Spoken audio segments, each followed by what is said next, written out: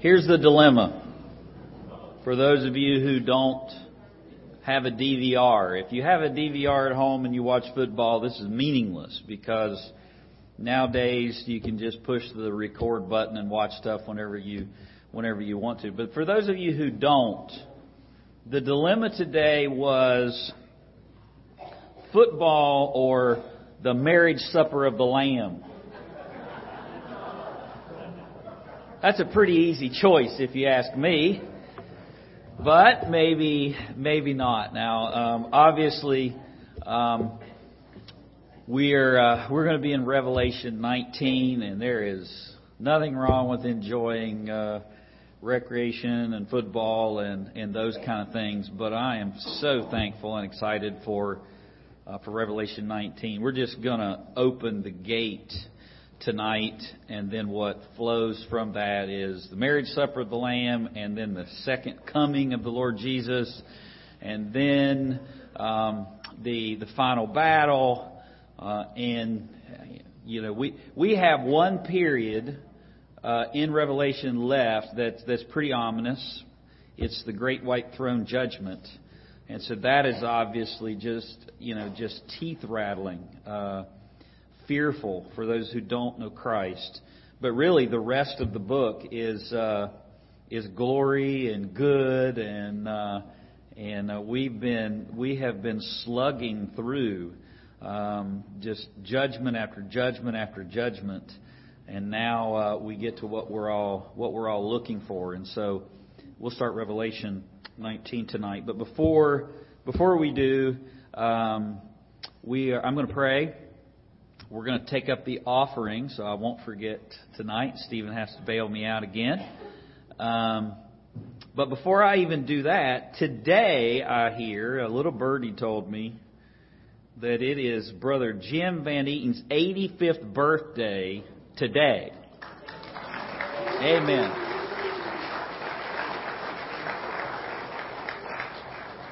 And for those of you who do not know Brother Jim well, you are missing out. I want to be like that brother when I grow up. And while we're talking about birthdays, on Friday was Pastor Clay's birthday on the 1st.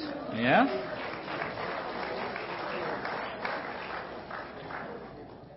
And there's another birthday over here. Who's this?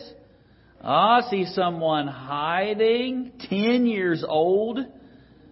Wow, 10 years old. And Livia and Nathan was the same day as Clay's on the 1st. So we just got all kinds of birthdays going on.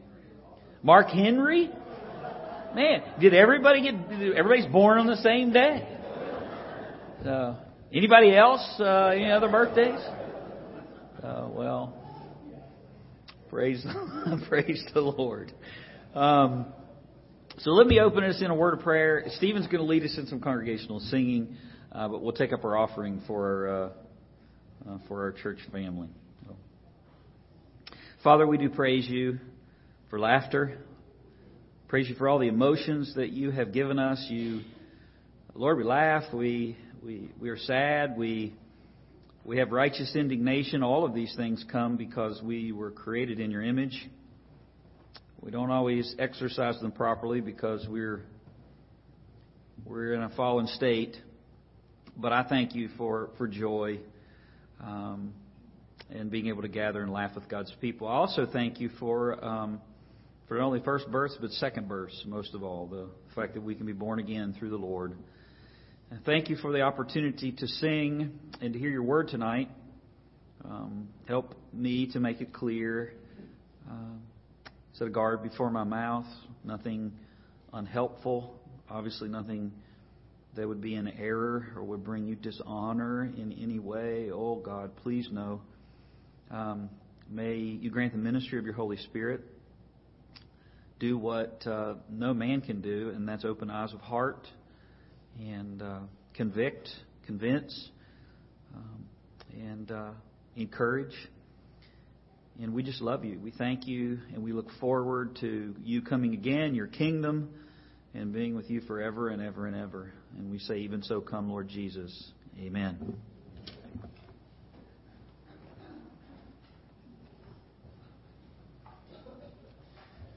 Well, as we prepare to read and study about the marriage supper of the Lamb, these songs should stir your heart to see how we are His forever, that all I have is Christ, and I will glory in my Redeemer.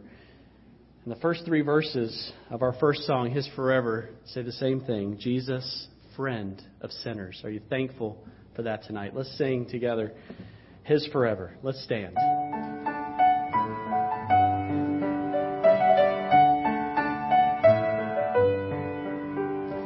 Jesus, friend of sinners, loved me ere I knew Him, drew me with His cords of love, tightly bound me to Him. Round my heart still closely twined the ties that none can sever, for I am His and He is mine.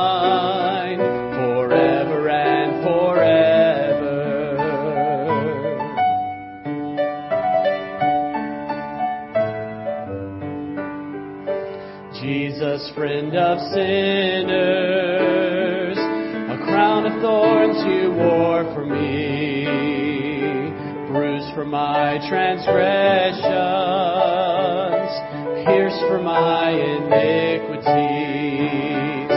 The wrath of God that I deserved was poured out on the innocent.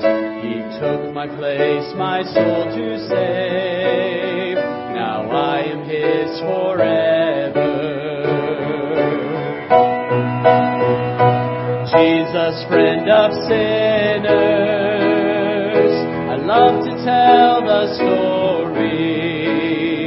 Redeeming love has been my theme and will be when in glory. Not death nor life nor anything can ever separate me. Oh, love that will not let me go. Yes, I am His forever. Not death nor life nor anything can ever separate me. Oh, love that will not let me go. Yes, I am His forever. Yes, I am His forever. Amen. Hope that's your hope tonight as you rest in His forever love. All I have is Christ. Hallelujah. All I have is Christ.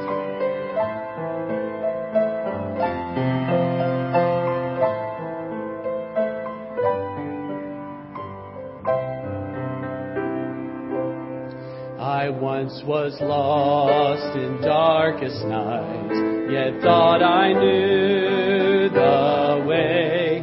Yes, in that promised joy and light had led me to the grave. I had no hope that you would own, a rebel to your will. And if you had not loved me first, I would refuse you still. But as I ran my hell-bound race, indifferent to the cost, you looked upon my helpless state and led me to the cross. And I beheld God's love displayed. You suffered in my place. You bore the wrath reserved for me. Now all I know is grace. Hallelujah. All I have is Christ. Hallelujah. Jesus is my life. Now, Lord, I would be yours alone and live so all all might see. The strength to follow your commands could never come from me.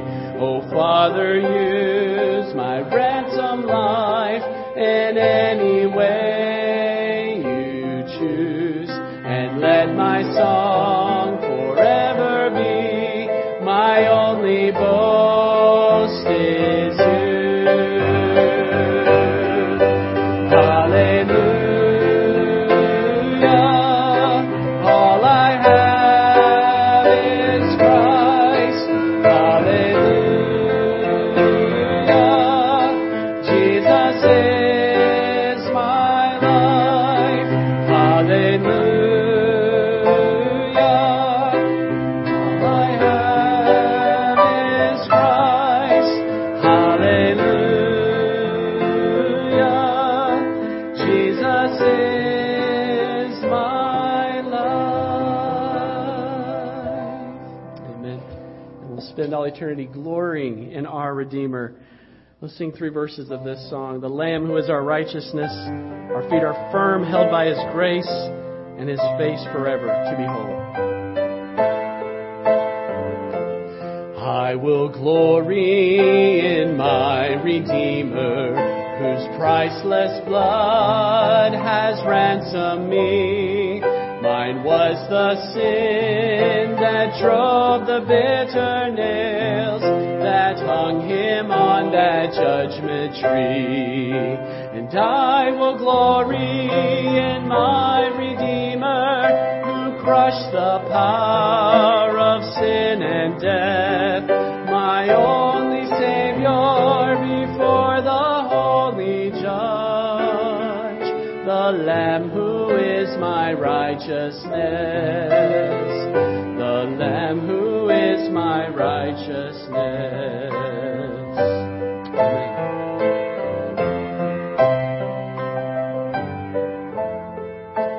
I will glory in my Redeemer. My life He bought, my love He owns. I have no longings for another.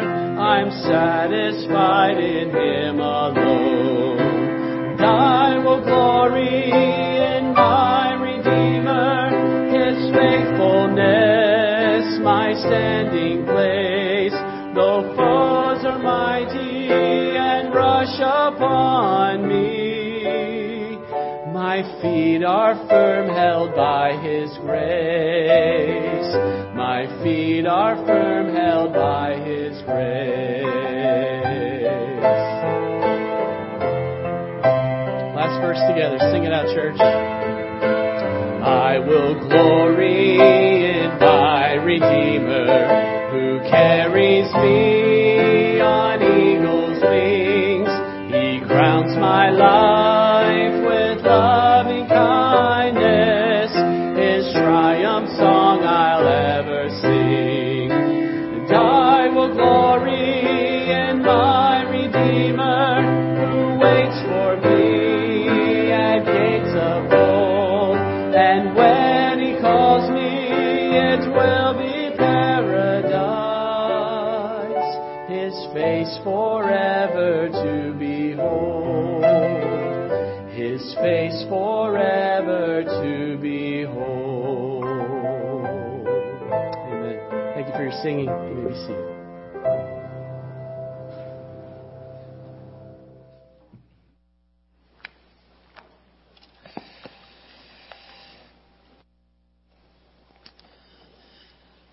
Well, open your Bibles to Revelation 19 tonight.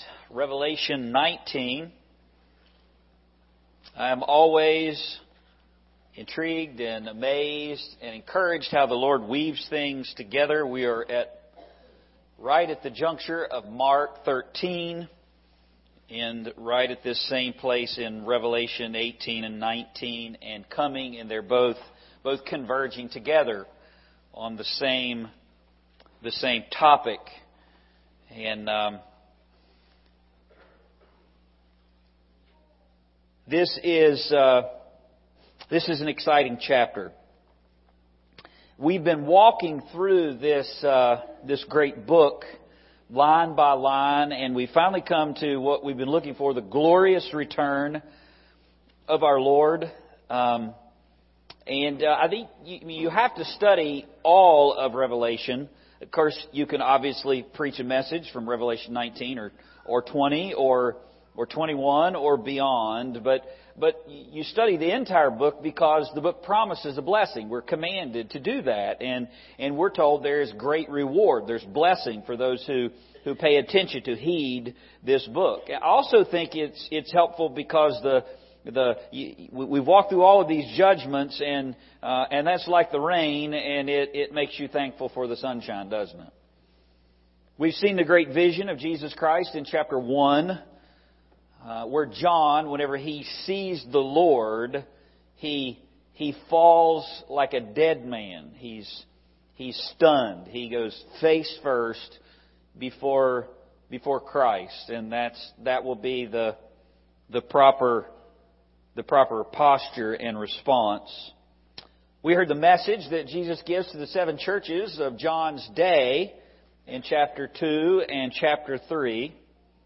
Chapter 4, we were transported into the very throne room of God, and we watched the transfer deed of the title deed of the universe, this scroll, this judgment scroll, that Jesus then begins to unfurl and break the seals. In the next 10 chapters, we've wept, we've cringed, we've been stunned at what is coming as Jesus, with each turn of the scroll, each opening of the wax seal, it unleashes the just judgment of God on the earth, and at times it's heavy. I mean, it's so heavy that Revelation itself, God in structuring the book, gives us respites. There's breaks because you can't contain it all. I don't know about you, but when I think about hell, when I think about eternal torment, I find my mind almost attempts to disengage. I have to force myself to think about the eternal reality of the damned, of people that don't know Christ, because it is so grieving, it's so overwhelming that the human mind, the finite mind, just can't take but so much of it. And you find this in Revelation, the breaking of the 7 seals, and then the 7 trumpets contained in the 7th seal, and we just observe the absolute devastation, and it's so hard to take in. God gives us these respites for John and also for us as future readers. And at the end, we see the 7 vials or bowls of God's undiluted wrath poured out one by one, both in big picture and then in detail. And that's what we just came through.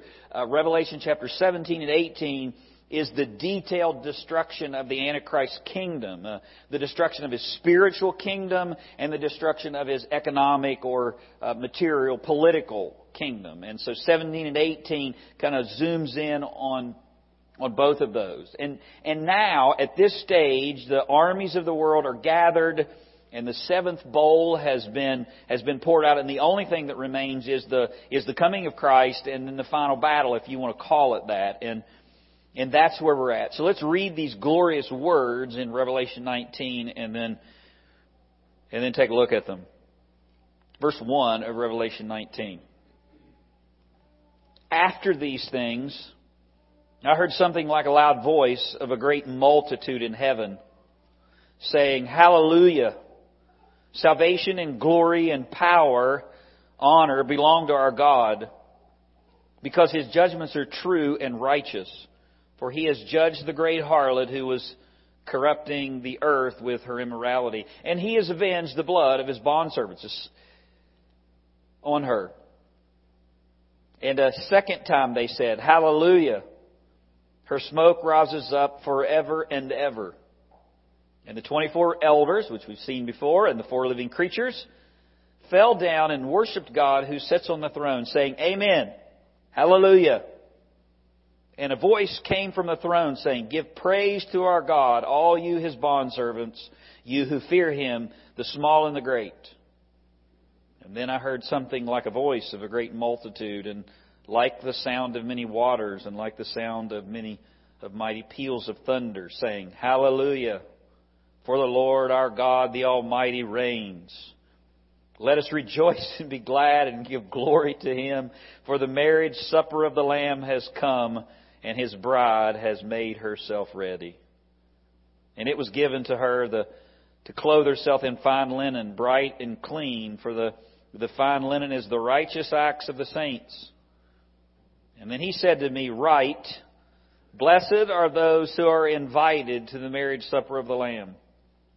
And He said to me, these are true words of God. Then I fell at His feet to worship Him, but He said, Do not do that, but I am a fellow servant of yours and your brethren who hold the testimony of Jesus. Worship God. For the testimony of Jesus is the spirit of prophecy. And I saw heaven opened, and behold, a white horse. And He who sat on it is called Faithful and True, and in righteousness He judges and wages war. His eyes are a flame of fire, and on His head are many diadems. And He has a name written on Him, which no man knows except Himself. He's clothed with a robe dipped in blood, and His name is called the Word of God.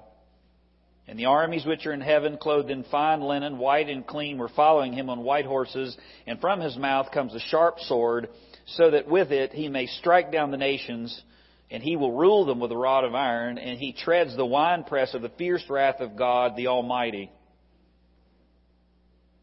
And on His robe and on His thigh He has a name written, King of Kings and Lord of Lords. And I saw an angel standing in the sun, and he cried out with a loud voice, saying, All the birds which fly in the midst of heaven, come and assemble for the great supper of God, so that you may eat the flesh of kings and flesh of commanders and flesh of mighty men and flesh of horses and of those who sat on them, flesh of all men, both free men and slaves, small and great.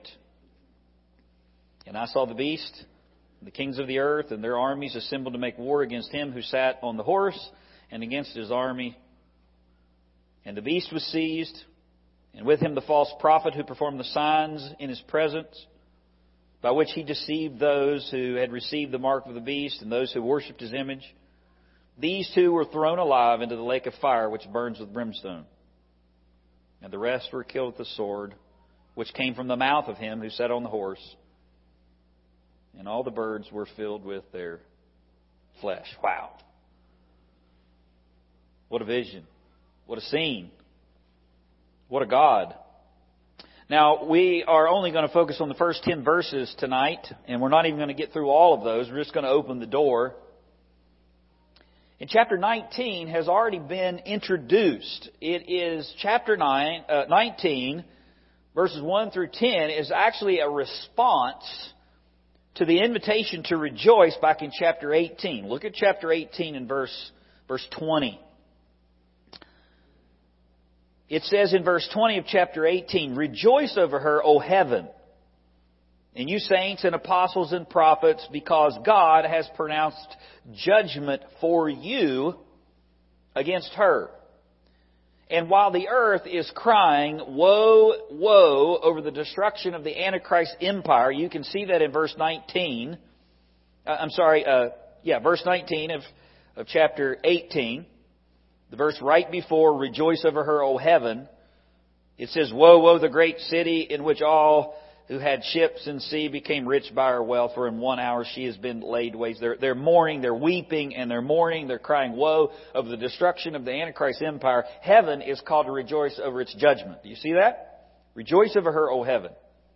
And you saints and apostles and prophets, because God has pronounced judgment for her, for you, against her. And chapter 19 begins that response. The scene transports us to heaven for the next 10 verses.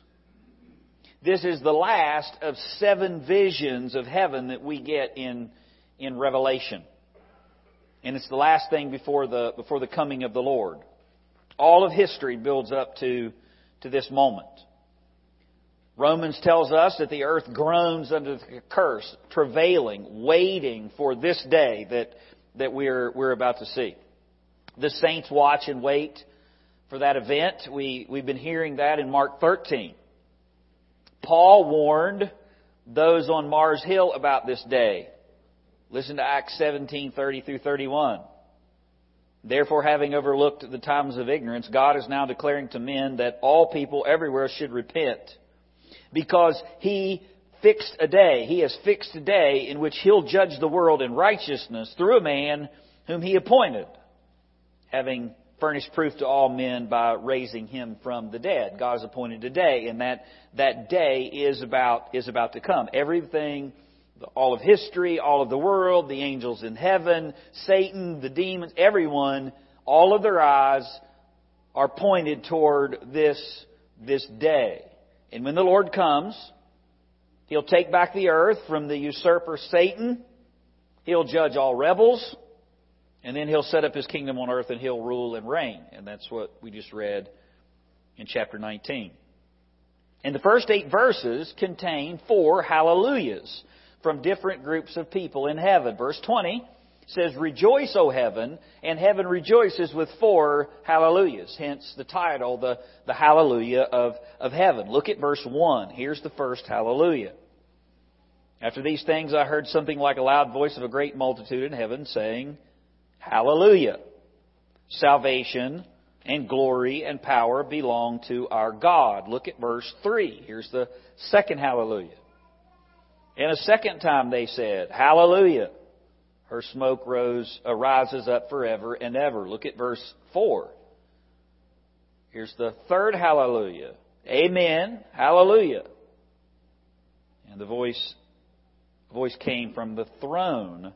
And then the final one is at the end of verse 6. Look at the end of verse 6. "Hallelujah! For the Lord our God, the Almighty, reigns." Now, the word hallelujah is a familiar phrase, or a familiar word, I should say, to us. And we say it all the time. It's a Hebrew word that, means praise the Lord. But did you realize this is the first time in the New Testament this word is used? Did you realize that? The first time in the New Testament the word hallelujah is used, it's used in Revelation 19, and it's used 4 times from heaven. 4 times from each group, they sing the hallelujah chorus, and it's saved for the coming of the Lord Jesus Christ. That's fitting, isn't it? Let's look at this chorus in heaven and see why they're singing and what they're singing about. There are 4 hallelujahs of heaven, and the first one is given for God's deliverance of the saints. Look, if you would, at verses 1 and 2. "After these things I heard something like a loud voice of a great multitude in heaven, saying, Hallelujah! Salvation and glory and power belong to our God." Why? "Because His judgments are true and righteous. For He has judged the great harlot who was corrupting the earth with her immorality, and He has avenged the blood of His bondservants on her." Now, I'm going to take it easy on you tonight. Some of you said you had like a page of notes, both front and back, from the sermon this morning. So you only have 4 points tonight. So I'll give Ashton's fingers a break. He is the one that said that to me. The hallelujah is for God's deliverance of the saints. And this is praise that's going on in heaven.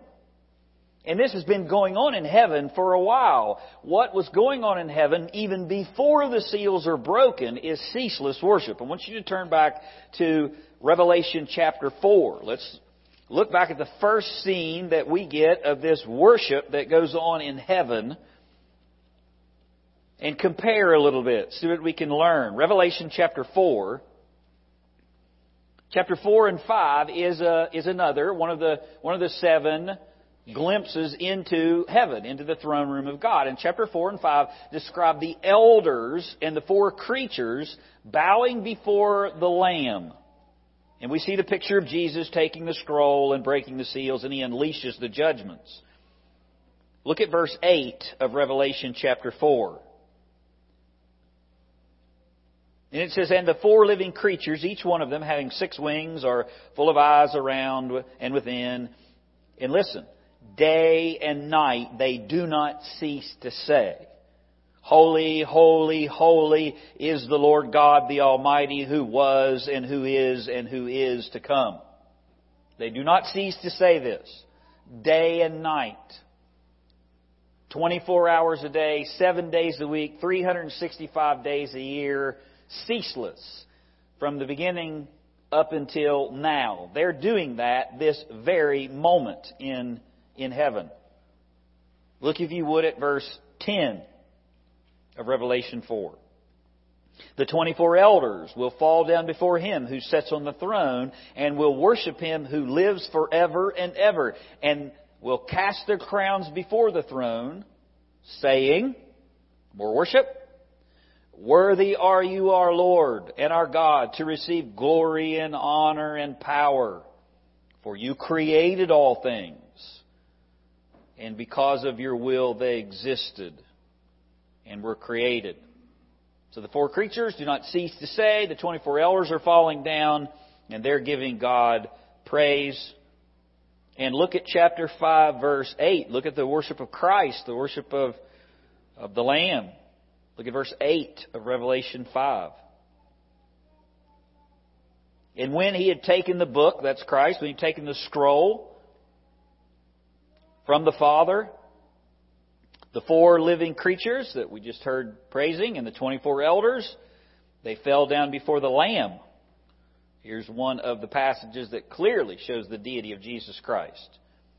He is not Lucifer's brother. He is not a prophet. He is God, a very God, or this worship would be blasphemous, and it's going on in the very presence of God Almighty. It's very clear that Jesus is God. The four living creatures and the 24 elders fell down before the Lamb, each one holding a harp and golden bowls full of incense, which are the prayers of the saints. And they sang in worship. They sang a new song, saying, Worthy are you to take the book, take the scroll, and to break its seals, for you were slain and purchased for God with your blood men from every tribe, tongue, and people and nation, and you have made them to be a kingdom and priests to our God, and they will reign upon the earth. There's an earthly kingdom that's coming. So that's what's going on before Jesus unleashes the judgments on the earth. Worship in heaven before He ever takes the scroll. Worship when He receives the scroll. And then we watch what happens whenever the scroll is unfurled. Now go back to Revelation 19. Because now the judgments have been poured out. The scroll is completely unfurled. And now we go back to heaven and we see what's going on after the judgments. After they've ended. After they've ended right before His coming. And it's still praise and honor and glory, worship to the one who is on the throne. But they add something. They add the hallelujah. They added praise, specific praise. And what is getting ready to come is the reign of Christ and His righteousness and His justice and His peace, and wrongs will be righted and sin restrained and death suspended and the saints vindicated. That's the first thing that they give praise for. It's unceasing praise. The praise doesn't cease whenever God pours out the judgment. In fact, the praise increases, and the praise is given specifically for the judgment. You see that? Look at verse 2. Why are they saying hallelujah? Because His judgments are true and righteous, and He has judged. So even more praise. Hallelujah is added after the judgments. And heaven has been anticipating this day since before creation. They were singing, Worthy is the Lamb in chapter 4, and now they're singing the Hallelujah chorus after the judgments are poured out. And it's being sung by a great multitude in heaven. Who's singing this first chorus? Look at verse 1. After these things I heard something like a loud voice of a great multitude. Literally, much people. And we can identify the group by what they give praise for. These are not angels. These are individuals. It's a multitude of people in heaven. So who is it? Well, I think that you can clearly tell who it is by what they're praising Him for. Verse 2, it says, because the judgments are true and righteous, for He has judged the great harlot who was corrupting the earth with her immorality, and He has avenged the blood of His bondservants on her. And I think that's very key to who this group is. You can identify the group by what they give praise for. These are the tribulation saints that have been martyred. He has judged the harlot corrupting the earth. Now we saw in Revelation chapter 17, the harlot corrupting the earth is the false religious system. The mother of all harlots is the harlotry, spiritual idolatry. All false religion has its obviously source in Satan. It was scattered throughout all of the earth at the Tower of Babel. That's where how they got all over the earth. And then they all come back together. They all come home to Mother in Revelation 17 in the one world religion of the Antichrist. And then that harlot is judged. And the blood of the saints that she kills is avenged. And you saw that back in chapter 17. The world religion of the Antichrist she's drunk on the blood of the saints. That's what Revelation 17 says. Blood of the witnesses of Jesus. And here this system has been judged and the saints are praising God for His justice and their deliverance. That's the praise in heaven. And you say, that sounds cruel, right? I mean, is it good for God to give praise over judgment? Yes, it is. It's just. It's righteous. Do you not rejoice when you know someone is guilty and has perpetrated a horrible crime on a little child? Do you not rejoice in the fact that justice is served? I do. And here heaven is rejoicing over the greatest injustice ever. The creator of all of the world, the rebels that have turned against Him, the system that has actually persecuted those who would preach the gospel, and they're praising. And that's how you know who this is. They were praising Him for something specific, though. Look back at verse 1. Hallelujah. So these are tribulation saints. These are ones who have been martyred. And now they're giving praise for the fact that their blood has been avenged. And they're saying, hallelujah. Salvation and glory and honor and power belongs to Him. They're saying some specific things about God. Now, that's interesting because in the original, they all have an article. So it's not just a salvation, it's the salvation. Hallelujah. The salvation, the glory, the honor, the power belong to our God. Walvoord said the first three terms focus on God's deliverance, and the last one, His might. He delivers them and He judges the harlot. He delivers them in salvation. He delivers them unto glory. He delivers them from dishonor to honor. And He delivers them by His almighty power. And the judgments on Babylon are declared to be true and righteous. In verse 2, here's God's justice praised. Look at verse 2. Because His judgments are true and righteous. Listen, don't ever think that you're ever getting away with something.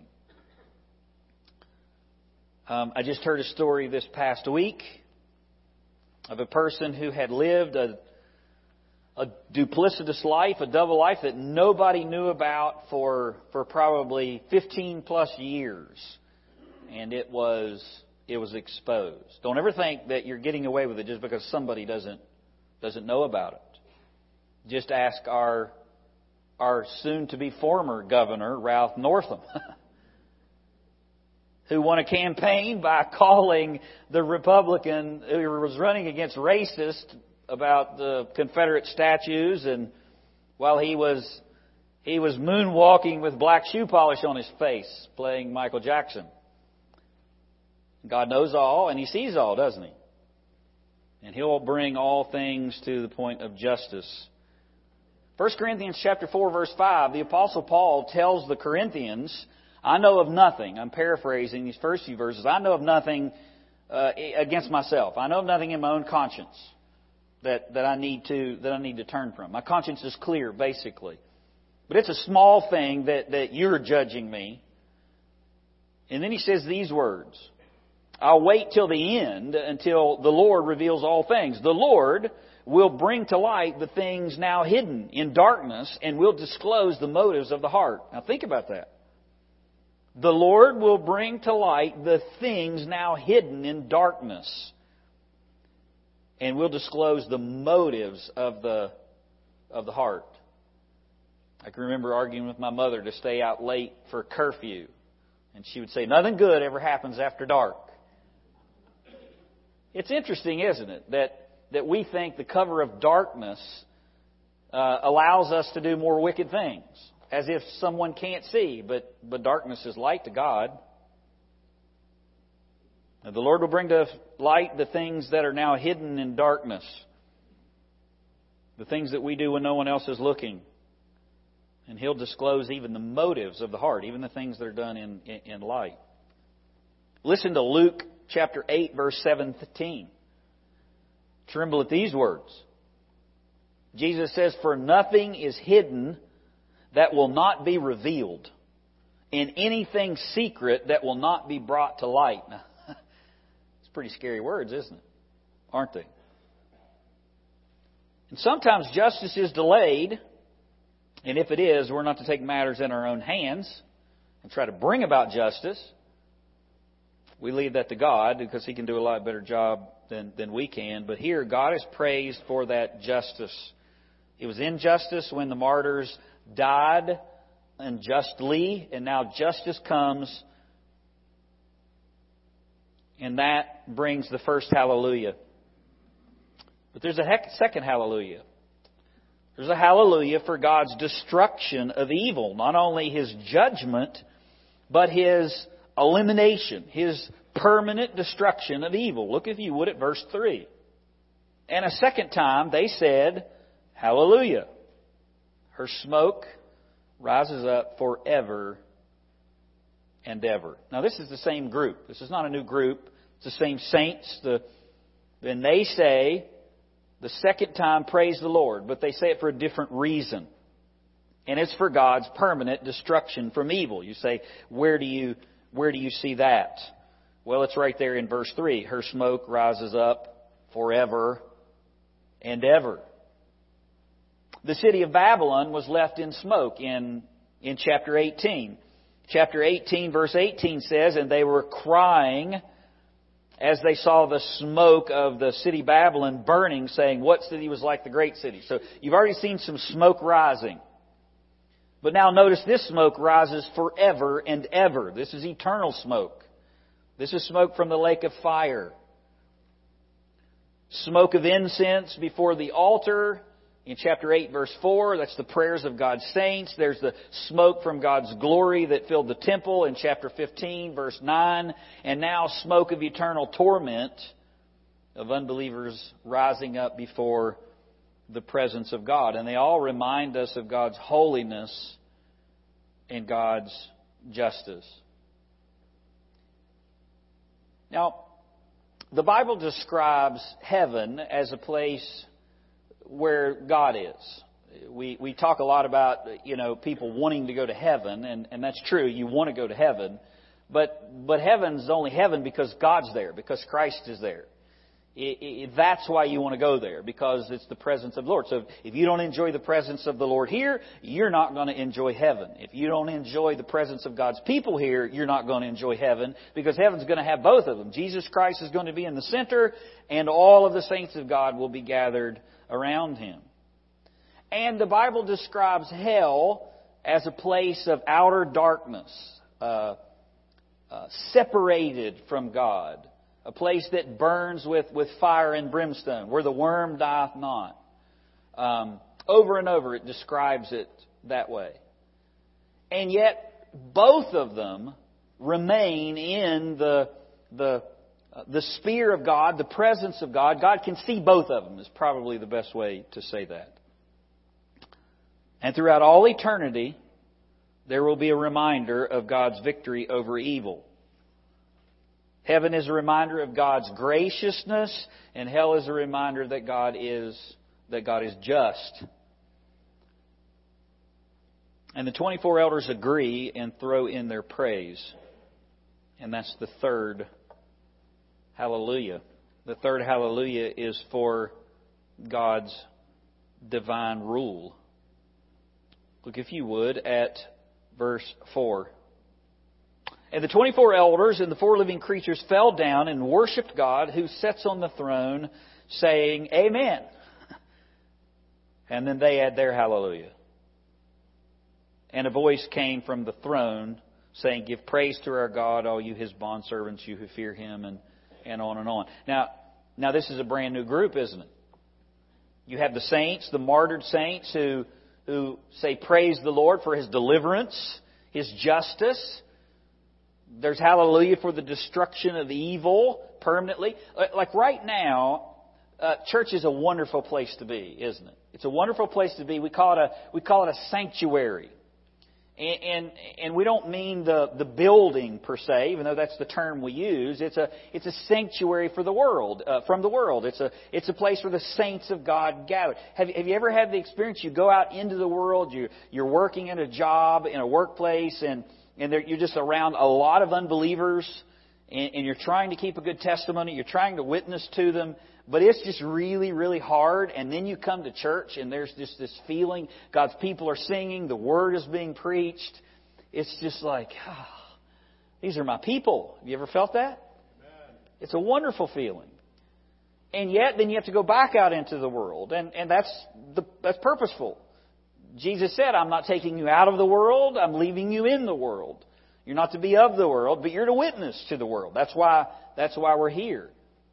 Can you imagine what it's going to feel like when all evil has been removed? I mean, it's going to be cast into the lake of fire, and you're not going to go from the presence of God's people to the wicked world. You're not even going to have to deal with the wickedness in your own heart. Won't that be wonderful?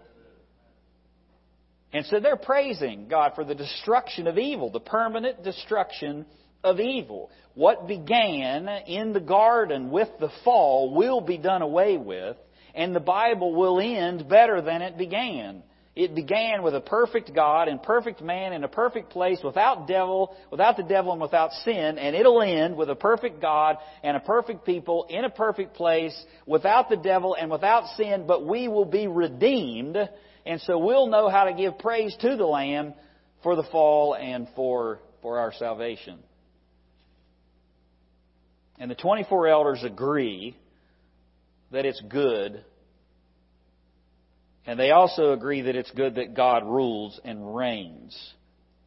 And so they give a hallelujah for God's divine rule. The 24 elders and the living creatures are the new group. And we've seen them before. We read it back in chapter 4 and chapter 5. Who are the 4 creatures and the 24 elders? Well, the 4 creatures are the cherubim and the seraphim of God. It's a holy order of angels. And if you want all that blown out in detail, you go back and get Revelation chapter 4 and 5. They guard the glory of God. They're very close to the throne. And Revelation chapter 4 says they have eyes. They're full of eyes. It doesn't mean that they're omniscient, but it means that it represents awareness. There's a comprehensive knowledge. They can see things. Nothing escapes their gaze. They're the protectors of God's glory. Nothing escapes their scrutiny. And then there's the 24 elders. And there's a lot of discussion about who are the 24 elders. And again, we went over this in chapter 4 and well. But there's no mistake about what they do in heaven. Chapter 4 says they sing in response to the angelic worship leaders. So they respond to the 4 creatures. The 4 creatures start, and then the 24 elders cast their crowns, and then they chime in. So the 4 angels are like the praise team, and then the people follow, the 24 elders, and they cry worthy to the Lamb. There are 3 common answers for who these 24 people are, these 24 elders. Some say they're 24 Old Testament priests representing the order of the Levitical priesthood. from the temple in 1 Chronicles chapter 24. Some say they're angels. I don't know why you would think that, but some do. And then others, like me, they represent the church. And I think the key to that lies in their attire. And I won't make you turn back there, but if you want to read, you can go back to chapter 4, and the elders are described in a white garment, and they're described wearing a victor's crown. And while angels do appear in white, a white garment is attributed to the righteousness believers are to clothe themselves with. That's the fourth hallelujah is going to be about how the church, the bride of the Lamb, has made herself ready. Look, if you would, at verse 7. Let us rejoice and be glad and give glory to Him, for the marriage supper of the Lamb has come, and His bride has made herself ready. It was given to her to clothe herself in fine linen, bright and clean, for the fine linen is the righteous acts of the saints. These 24 elders are in these white garments, these white robes in heaven. And Jesus just told the Laodiceans in chapter 2 and 3 to buy from me a white garment that you might cover your spiritual nakedness. They wear a white robe, and then they wear a crown. And that crown's not a diadem. We sing, all hail the power of Jesus' name. And the diadem that He will have. The crown that they wear, the 24 elders, is not a diadem. It's a Stephanos. It's a wreath that's given to those who competed and won a victory. And so here you have righteous robes, righteous deeds, and you have a crown that represents competing and winning a victory, striving for a victory. And Jesus promised the crown to loyal believers in Smyrna. Be faithful until death, and I will give you the crown of life. And I think the number 24 comes from the priesthood serving in the heavenly temple. The temple on earth represented the one in heaven, as Hebrews tells us, and these are saints that represent the totality of God's plan of redemption. And having overcome, being made righteous, they're serving in the very presence of God. And both of these groups add their affirmation to what the martyred saints say, and they say, Amen. They say, I agree. That's what you mean when you say, Amen. I agree. I agree. I agree that it's praise the Lord for the deliverance of the saints. I agree it's praise the Lord for the destruction of evil. His justice and deliverance is right. And they also say, praise the Lord for His divine rule. Look at verse 5. And a voice came from the throne. Don't forget, we're getting a picture into heaven. And a voice came from the throne saying, give praise to our God, all you His bondservants. Not just the martyred saints, not just the 24 elders and the 4 creatures, but all of His bondservants that are in heaven. Oh, we got 3 groups in heaven now. Interesting. You who fear Him, the small and the great. And then I heard something like the voice of a great multitude. We've already heard the voice of a great multitude, but watch how it's described. It's even greater. There's a voice of a great multitude, and listen what it sounded like. Like the sound of many waters. The deafening noise of like standing by Niagara Falls. Like the sound of many peals of thunder. It's like a roar. It's like a rumble that comes through heaven as this even larger multitude, this even larger group says something. The martyred saints from the tribulation have spoken. The elders and the angels have spoken. Now all of heaven is called to give praise. And it is in the present tense. Keep on praising Him, is what they're saying. Don't stop. And they do. Look at verse 6. I heard. And there's the multitude speaking. And look at what they are saying. Look at what they are praising Him for. Hallelujah. For the Lord our God, the Almighty reigns.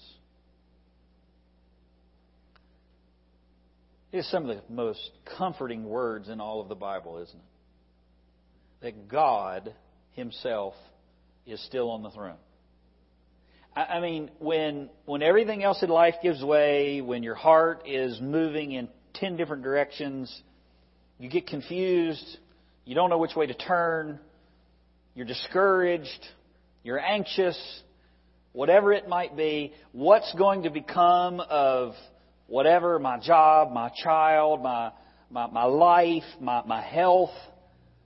When you get ominous words, the place that you always come back to, the place that a Christian always comes back to, is the fact that God is God and that He is in control, and there is absolutely nothing that is out from under His rule and His reign. Isn't that where you go? That's where I go. I might not understand it. I might not like it. I might not enjoy it. But my God is still on the throne. And He's on the throne up to the judgment. He's on the throne through the judgment. And He is on the throne now. And they praise Him because He is the Almighty who reigns. He's the Lord Almighty. What does that mean? He's omnipotent. Second time it's talked about God's strength. And He reigns. He's the King. He's the sovereign of the universe. And this one is about to take back His rule. And up to this point, and even right now, God has been allowing usurpers to run around the earth while they shake their penny fists in God's face, while He pleads with them to be saved. Isn't that amazing? He doesn't desire that they perish. He pleads with them. He sends out preachers of the gospel. He sends out people to witness to them. And they pontificate, they explain Him away, they lead people astray. And God's allowing all of it. You look at the book of Job when Satan has to come before the very throne of God, and God says, "Where have you been?" And Satan's been running to and fro about the earth. And how is he able to do that? Because God's given him the ability, permission to do that. God's not responsible or in the sense of culpable for Satan's actions, but God's allowing. God could have brought judgment and justice and righted things immediately whenever Adam and Eve sinned. Whenever Satan tempted them, God could have brought the end to it right then. Cast Satan into the lake of fire. Hell was not made for you. It was made for the devil and his angels. He could have cast him there and ended the whole thing but He didn't, did He? He allowed it to play out the way that He did, His plan of redemption. And part of that's a mystery. I don't understand it. You don't understand it. But He did that for greater glory in some way. And that's still happening this day. But He's about to take His full rule back. And He's appointed a day, as we heard in the book of Acts, in which all rebels will be called into account, and He'll take back the earth from Satan. And this has begun in chapter 19 with all of heaven saying, "Hallelujah, hallelujah, hallelujah." It's about ready to happen. And look who is going to be reigning with Him. The fourth hallelujah is for God's devotion to His church. Verse 7. "Let us rejoice and be glad and give glory to Him." Why? "For the marriage of the Lamb has come, and His bride has made herself ready." You know who His bride is? That's you.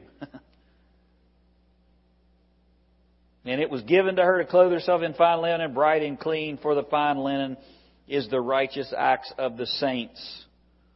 And then He said to me, "Right, blessed are those who are invited to the marriage supper of the Lamb." Well, that's interesting, isn't it? You have three groups in heaven saying hallelujah. You have the martyred saints. You have the 24 elders and the angels. You have all of the rest of heaven. We haven't identified who that is yet. And now you have the Lamb's bride. And then you have people who are invited to the Lamb's bride. I'll never forget severely offending my grandfather and my uncle. He is with the Lord now.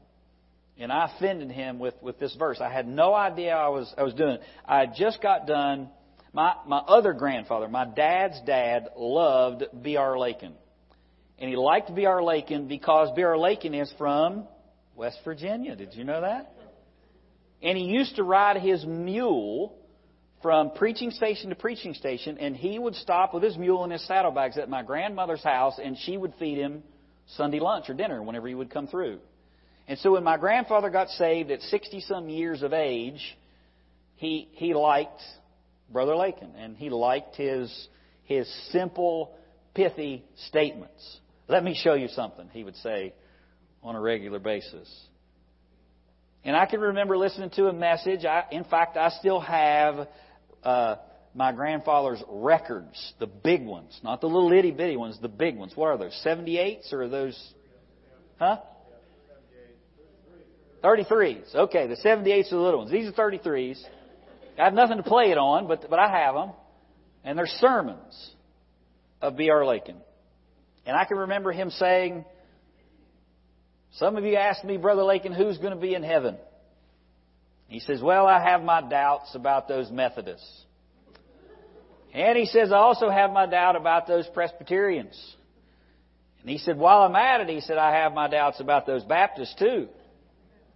He said, Brother Lakin, then who's going to be in heaven? He said, I'll tell you who's going to be in heaven. It's going to be a whole bunch of sinners saved by grace.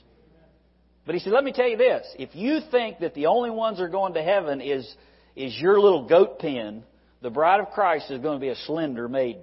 That's what he said.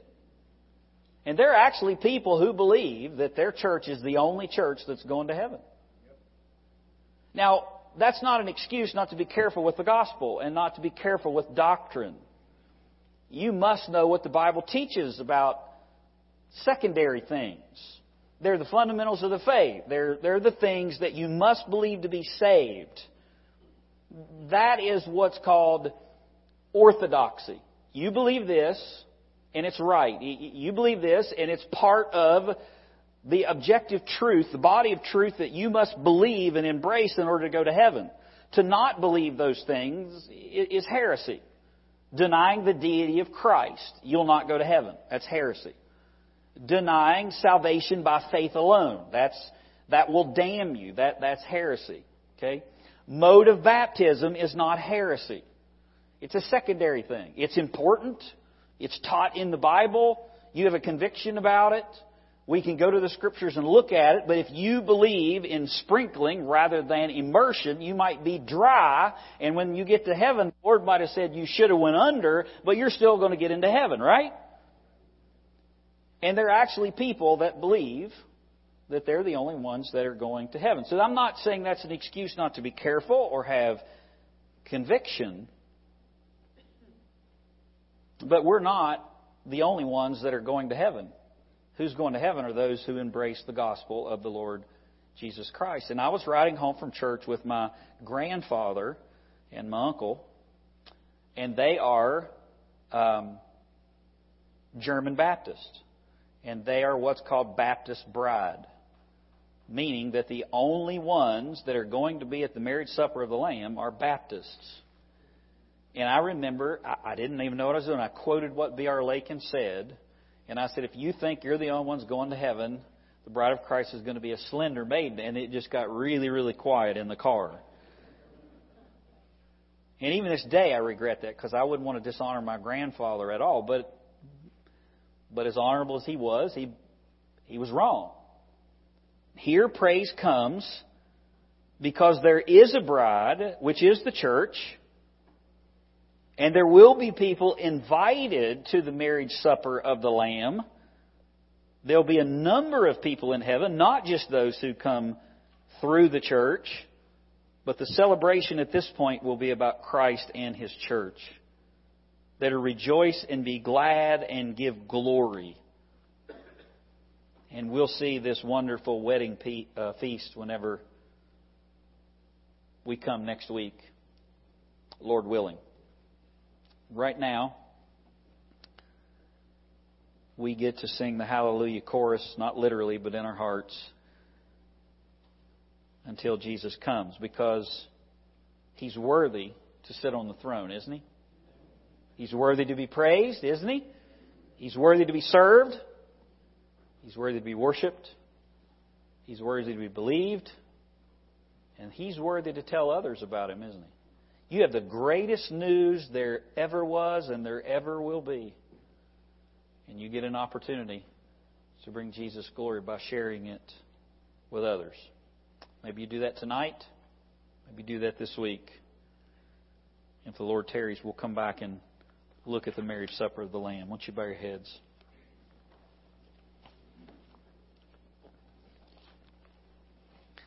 Oh, Father, I thank You for this church. And I thank You for our tenacious love for the truth. Father, I will not move. We will not move. I pray that You would keep us from moving 1 inch from the ever-living Word of God. But Lord, we recognize that we're not the only ones that You've sent out into the world to witness. And so we praise You for Your work going on all over the world, whether it's a Timberlake Baptist Church or whether it's another in Lynchburg or somewhere else. And we long and look forward to the great gathering of all of the redeemed, where we'll sing the new song together and we'll focus on the Lamb. And Father, we're looking forward to the day in which You'll send the Son, and the Son will call the church, and we'll take place in this great marriage supper, this great celebration. And in the verses we read tonight, it tells us that we have a part in that. We're to make ourselves ready for that day. Righteous acts. We're to keep ourselves unspotted from the world. We're to wash our wives with the Word. We're to flee the defilements. We're not to be conformed to this world, but we're to be transformed by the renewing of your mind. Help us to be faithful in doing that until You come. And help us to share Jesus with somebody this week. And Lord, all of our hearts say even tonight, even so, come Lord Jesus. We pray it all in Christ's name. Amen.